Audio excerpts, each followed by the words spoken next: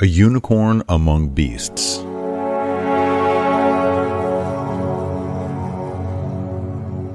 Life on the Hawaiian island of Maui is very relaxed. The north shore of Maui is where the big waves are, and that attracts surfers, beach bums, hippies, and people that just love to enjoy life. Charli, Scott was one of those people. Charli was a fun-loving girl that lived near the North Shore and loved the easy lifestyle of Maui. With her pinup girl looks, Charli was known for her quirkiness, her taste in music, clothes, and her bright red hair. She loved to sing out loud and would often go out of her way to help her friends and family.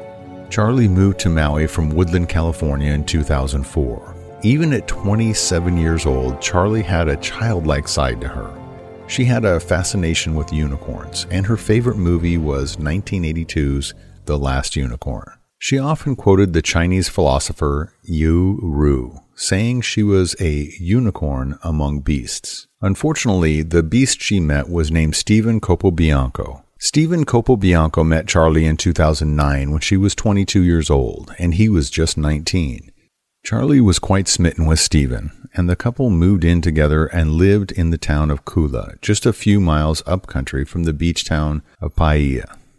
Though they lived together for 2 full years, Stephen would often tell his friends they were just roommates, even going so far as to avoid having his picture taken with her. Although Charli openly loved Stephen, the love was not reciprocated. Stephen never told her he loved her, and according to her friends, he never showed her any affection at all other than sex. Charli had a motherly side to her as well. She enjoyed making Stephen's life comfortable by cooking and cleaning the house, while Stephen would spend hours in front of the television playing video games or working on his truck. Though the couple were living together, they really didn't do many activities together. To their friends' knowledge, Stephen was never abusive to her, but behind her back, he would tell his friends, "I hate that fucking bitch." When Stephen and Charli inevitably broke up, they still had an on-again, off-again relationship for the next few years. Charli was still in love, even though she knew Stephen didn't care about her. And Stephen knew Charli was always there if he needed her for sex. No matter how badly Stephen treated her, Charli was under his spell and just couldn't seem to say no. She came running every time he would call. In the fall of 2013, Stephen met a young blonde named Cassandra Kupstas, and the two started dating. Cassandra claimed it was love at first sight. She was living on Maui when she met Stephen, but already had plans to move back to her hometown in Pennsylvania. Though they had only had 3 weeks together before she moved 5,000 miles away, they fell very much in love. Once Cassandra got back to Pennsylvania, she and Stephen spoke on the phone via Skype 1 or 2 times a day. She had only been back a few days before they both realized they needed to be together. They made plans for her to move back to Maui the following February. Neither Stephen nor Cassandra seemed to be the faithful type. Early on in their relationship, Stephen found out that Cassandra had cheated on him, and he decided to go to a bar in the town of Makawao to drown his sorrows. Stephen ran into Charli at the bar. Charli lent a sympathetic ear and invited him over to her place. As usual, Stephen was only interested in sex, and Charli knew she couldn't resist.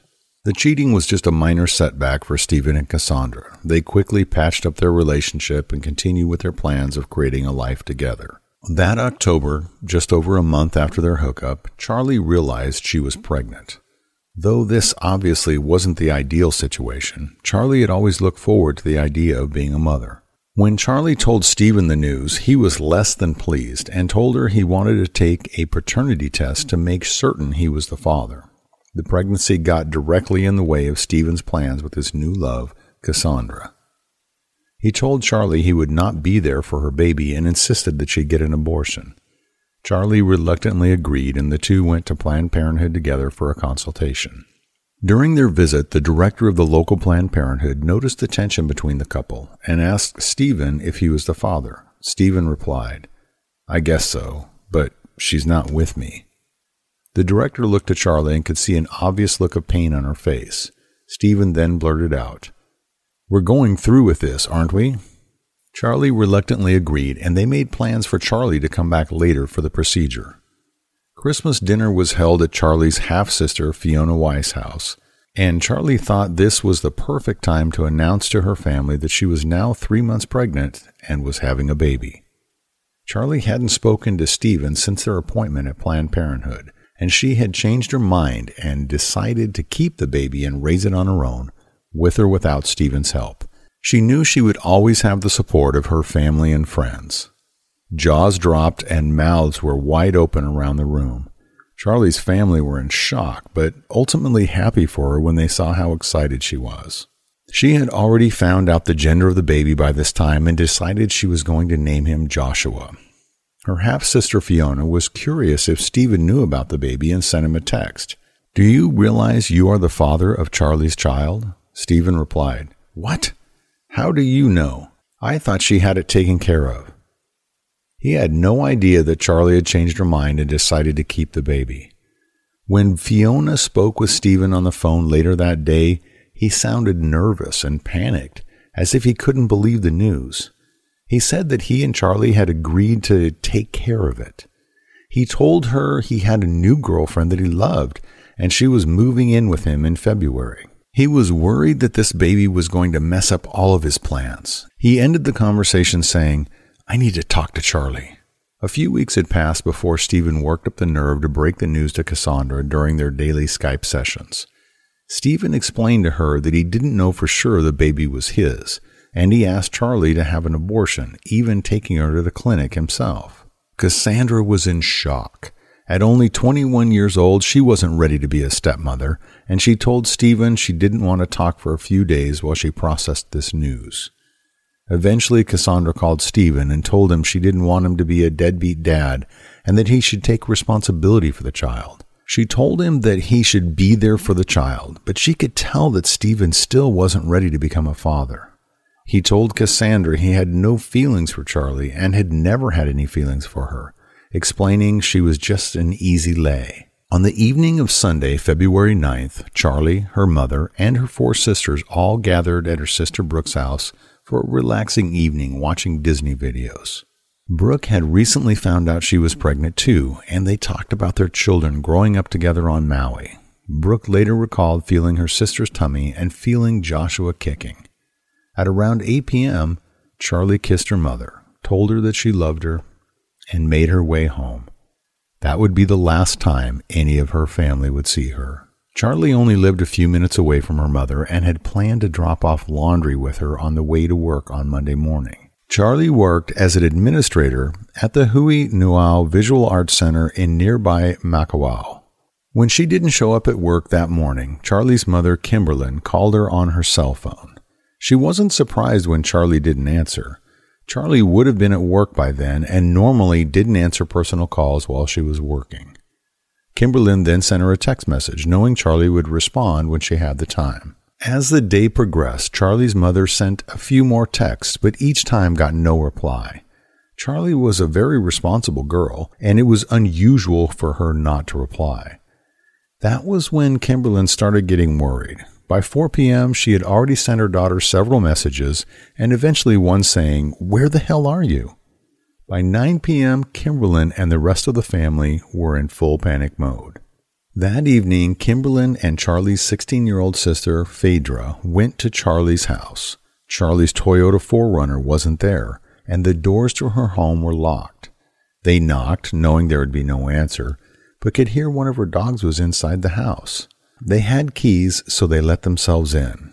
Upon entering the house, they found one of Charli's dogs, Zoe, with no dog food or water. Charli would never leave her dogs without food and water. Her second dog, Nayla, was nowhere to be found. Kimberlyn then remembered that she and Charli shared an app called Life 360 that was used for families to track the location of one another, specifically for situations like this.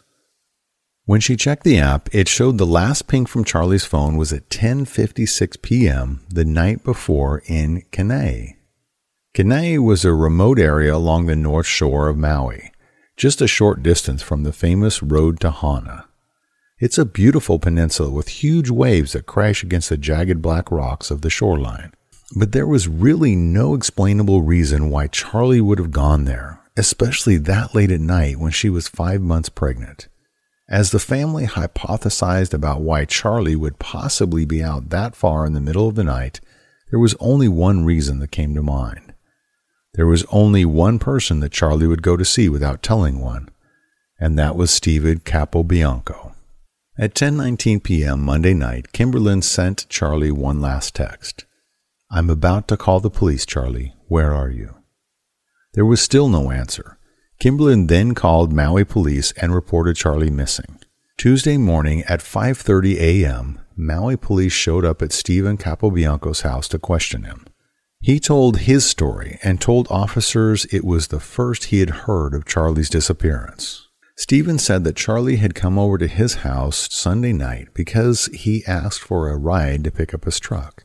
Steven claimed his battery cable had come loose on the road to Hana the prior day, and he left it parked on the side of the road. He needed a ride to the truck so he could fix it and drive home.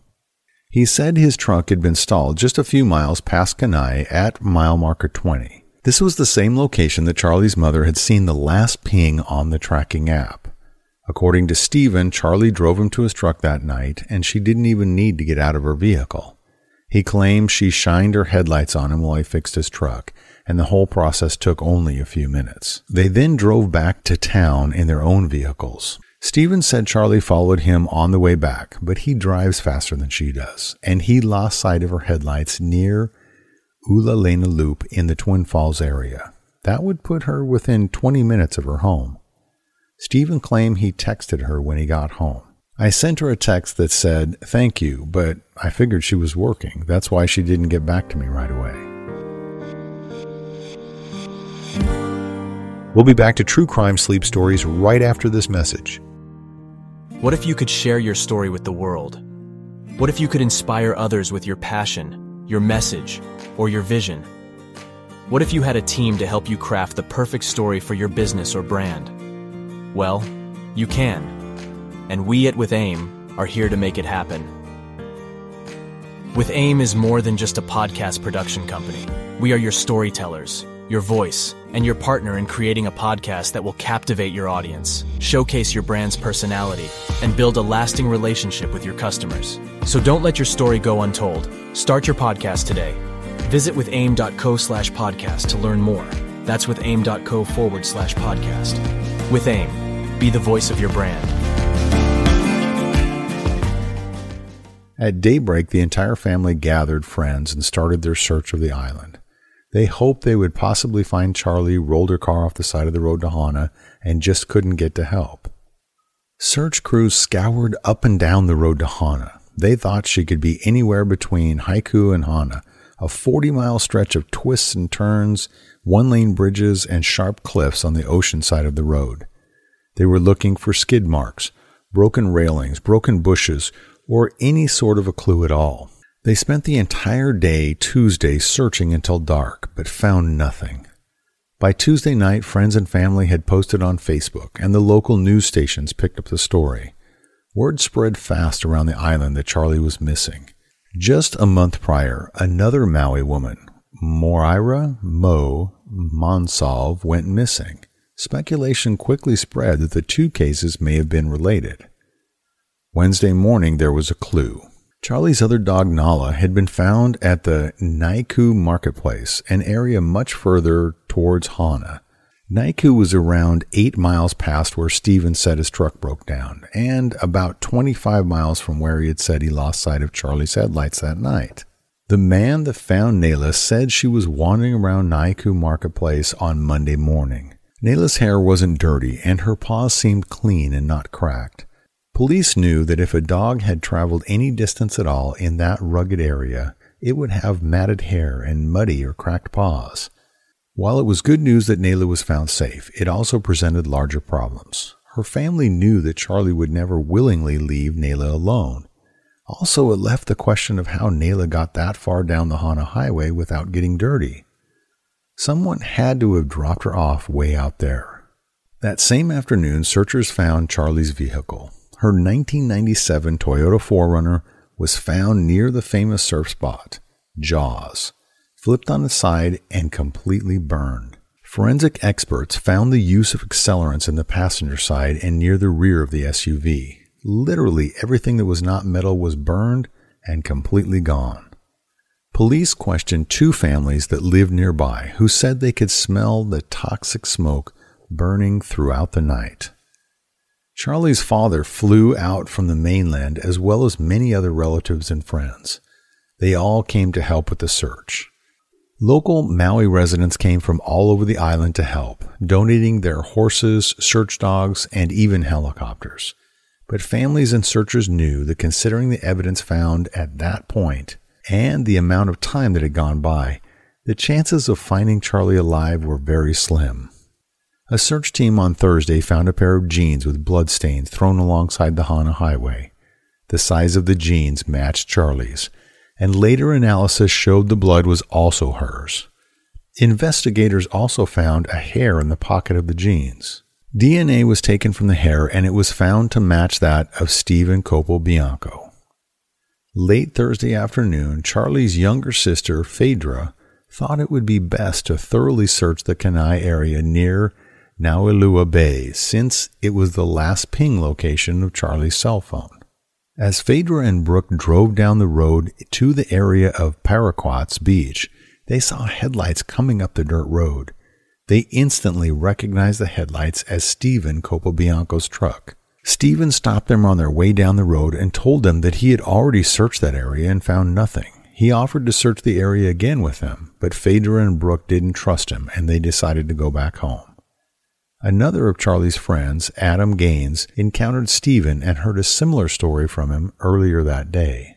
Later that evening, when they knew Stephen wasn't in the area anymore, Phaedra took 2 friends back to the Paraquat's Beach to do their own search. The brush in the area was very thick, and the 3 of them decided to spread out wide enough to where they could still hear each other. Just a few feet into the brush, Phaedra found something. It was a DVD of the movie Twilight. She knew that Charli had that DVD in her car at the time she went missing. As the 3 of them went deeper into the wooded area, Molly Worth found a long black skirt and a blue polka dot tank top. These were the clothes Charli was wearing Sunday night. The skirt had at least 20 puncture marks concentrated in the abdomen area. As they continued to search deeper into the brush, they came to a stream and were overwhelmed by a horrible stench. Something was rotten and decomposing. Laying on the banks of the stream was a green blanket that Charli had kept in her car. The blanket was covered with maggots. They also found a pair of Perry Ellis jeans, a gray hoodie, and 2 rolls of masking tape. Maui police planned a full-scale search of the area at daybreak the next morning. They also wanted to take a much closer look into Stephen Capobianco's story. That morning, police started a full forensic search of the area near Nailua Bay, where Phaedra had found Charli's items. Their extensive search found a black bra with cuts in it, 5 fingernails, skin fragments, clumps of red hair, a body piercing with flesh still attached to it, a bone fragment, and 2 halves of a lower jawbone. DNA analysis matched them all to Charli Scott. The forensic analysis showed the jawbone was split into 2 pieces and had marks of dismemberment, blunt force trauma, and removal of flesh with a serrated edge. Though the search for more body parts continued, it was now clear Charli had been murdered and the case was now considered a homicide. Maui police took their time building their case. Stephen Capobianco was only listed as a person of interest at that point and not officially a suspect. During this time, Stephen was cocky and spoke with reporters repeating his story. He told reporters that he took a lie detector test but was told he had failed. "They didn't make me take it again. I'm honestly not convinced I failed. I think they might have just said that as a tactic, but I really don't know. I'm walking around right now without handcuffs on." 4 months after finding the jawbone, Maui police arrested Stephen Capobianco for Charli Scott's murder. He was charged with second-degree murder and third-degree arson. Almost every part of Stephen's story fell apart as the evidence piled up against him. Though much of the evidence against Stephen was largely circumstantial, the sheer volume of inconsistencies in his story was monumental. When the FBI analyzed his cell phone usage during the time he claimed his truck had broken down on the road to Hana, His cell phone was actually being used over 20 miles away in Haiku near his home. Stephen claimed that his friend Kyle Knight had picked him up the next morning and gave him a ride to work, but Kyle testified this wasn't true. In fact, a surveillance video at the Bank of Hawaii near his work at Mana Foods showed him driving his truck that morning at 6:41 a.m., the same time that he claimed the truck was broken down on the Hana Highway. That same day at work, a friend of his mentioned that he'd left his backpack in Stephen's truck, and Stephen told him it was in the parking lot to go out and get his backpack. Even Stephen's grandfather testified that he left the house that morning in his own truck. At the trial, local residents that travel the road to Hana every day testified that they didn't see any vehicles broken down on the road that morning. Stephen's excuse for why the vehicle broke down didn't make sense either. If a battery cable had come loose while a vehicle is running, the engine would still run until it was turned off. Another crucial mistake he made was during interviews with the police and television reporters. He mistakenly referred to Charli in the past tense before any of the body parts were found. Perhaps his most incriminating inconsistency was the 3 different stories he gave for why his hands were injured.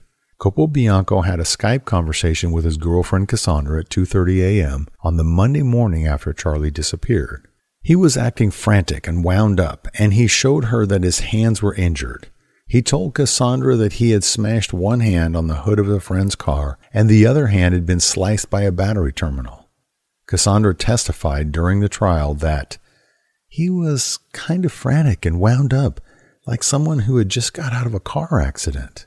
The next day, referring to the same injury, he had told a coworker at Mana Foods that he had injured his hand while working on the window of a friend's car. He said that the cable that pulls the window up wrapped around his hand, and he lost feeling in the hand.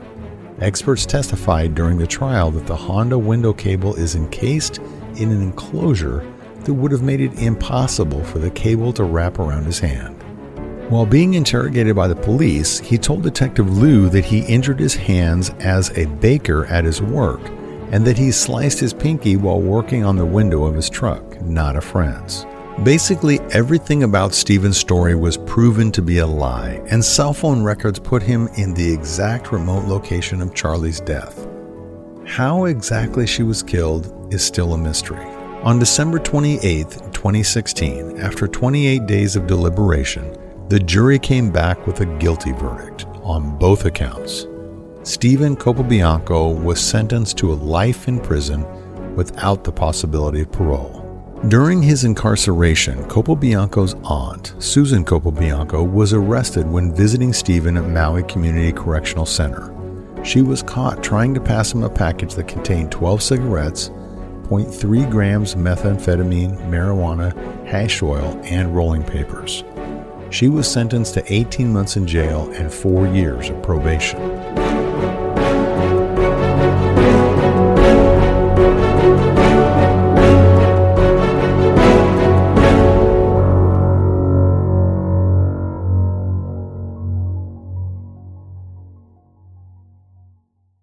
Thanks for listening to True Crime Sleep Stories. If you aren't asleep yet, consider following the show. Maybe our next story will give you the peace of mind you desperately need. Or not.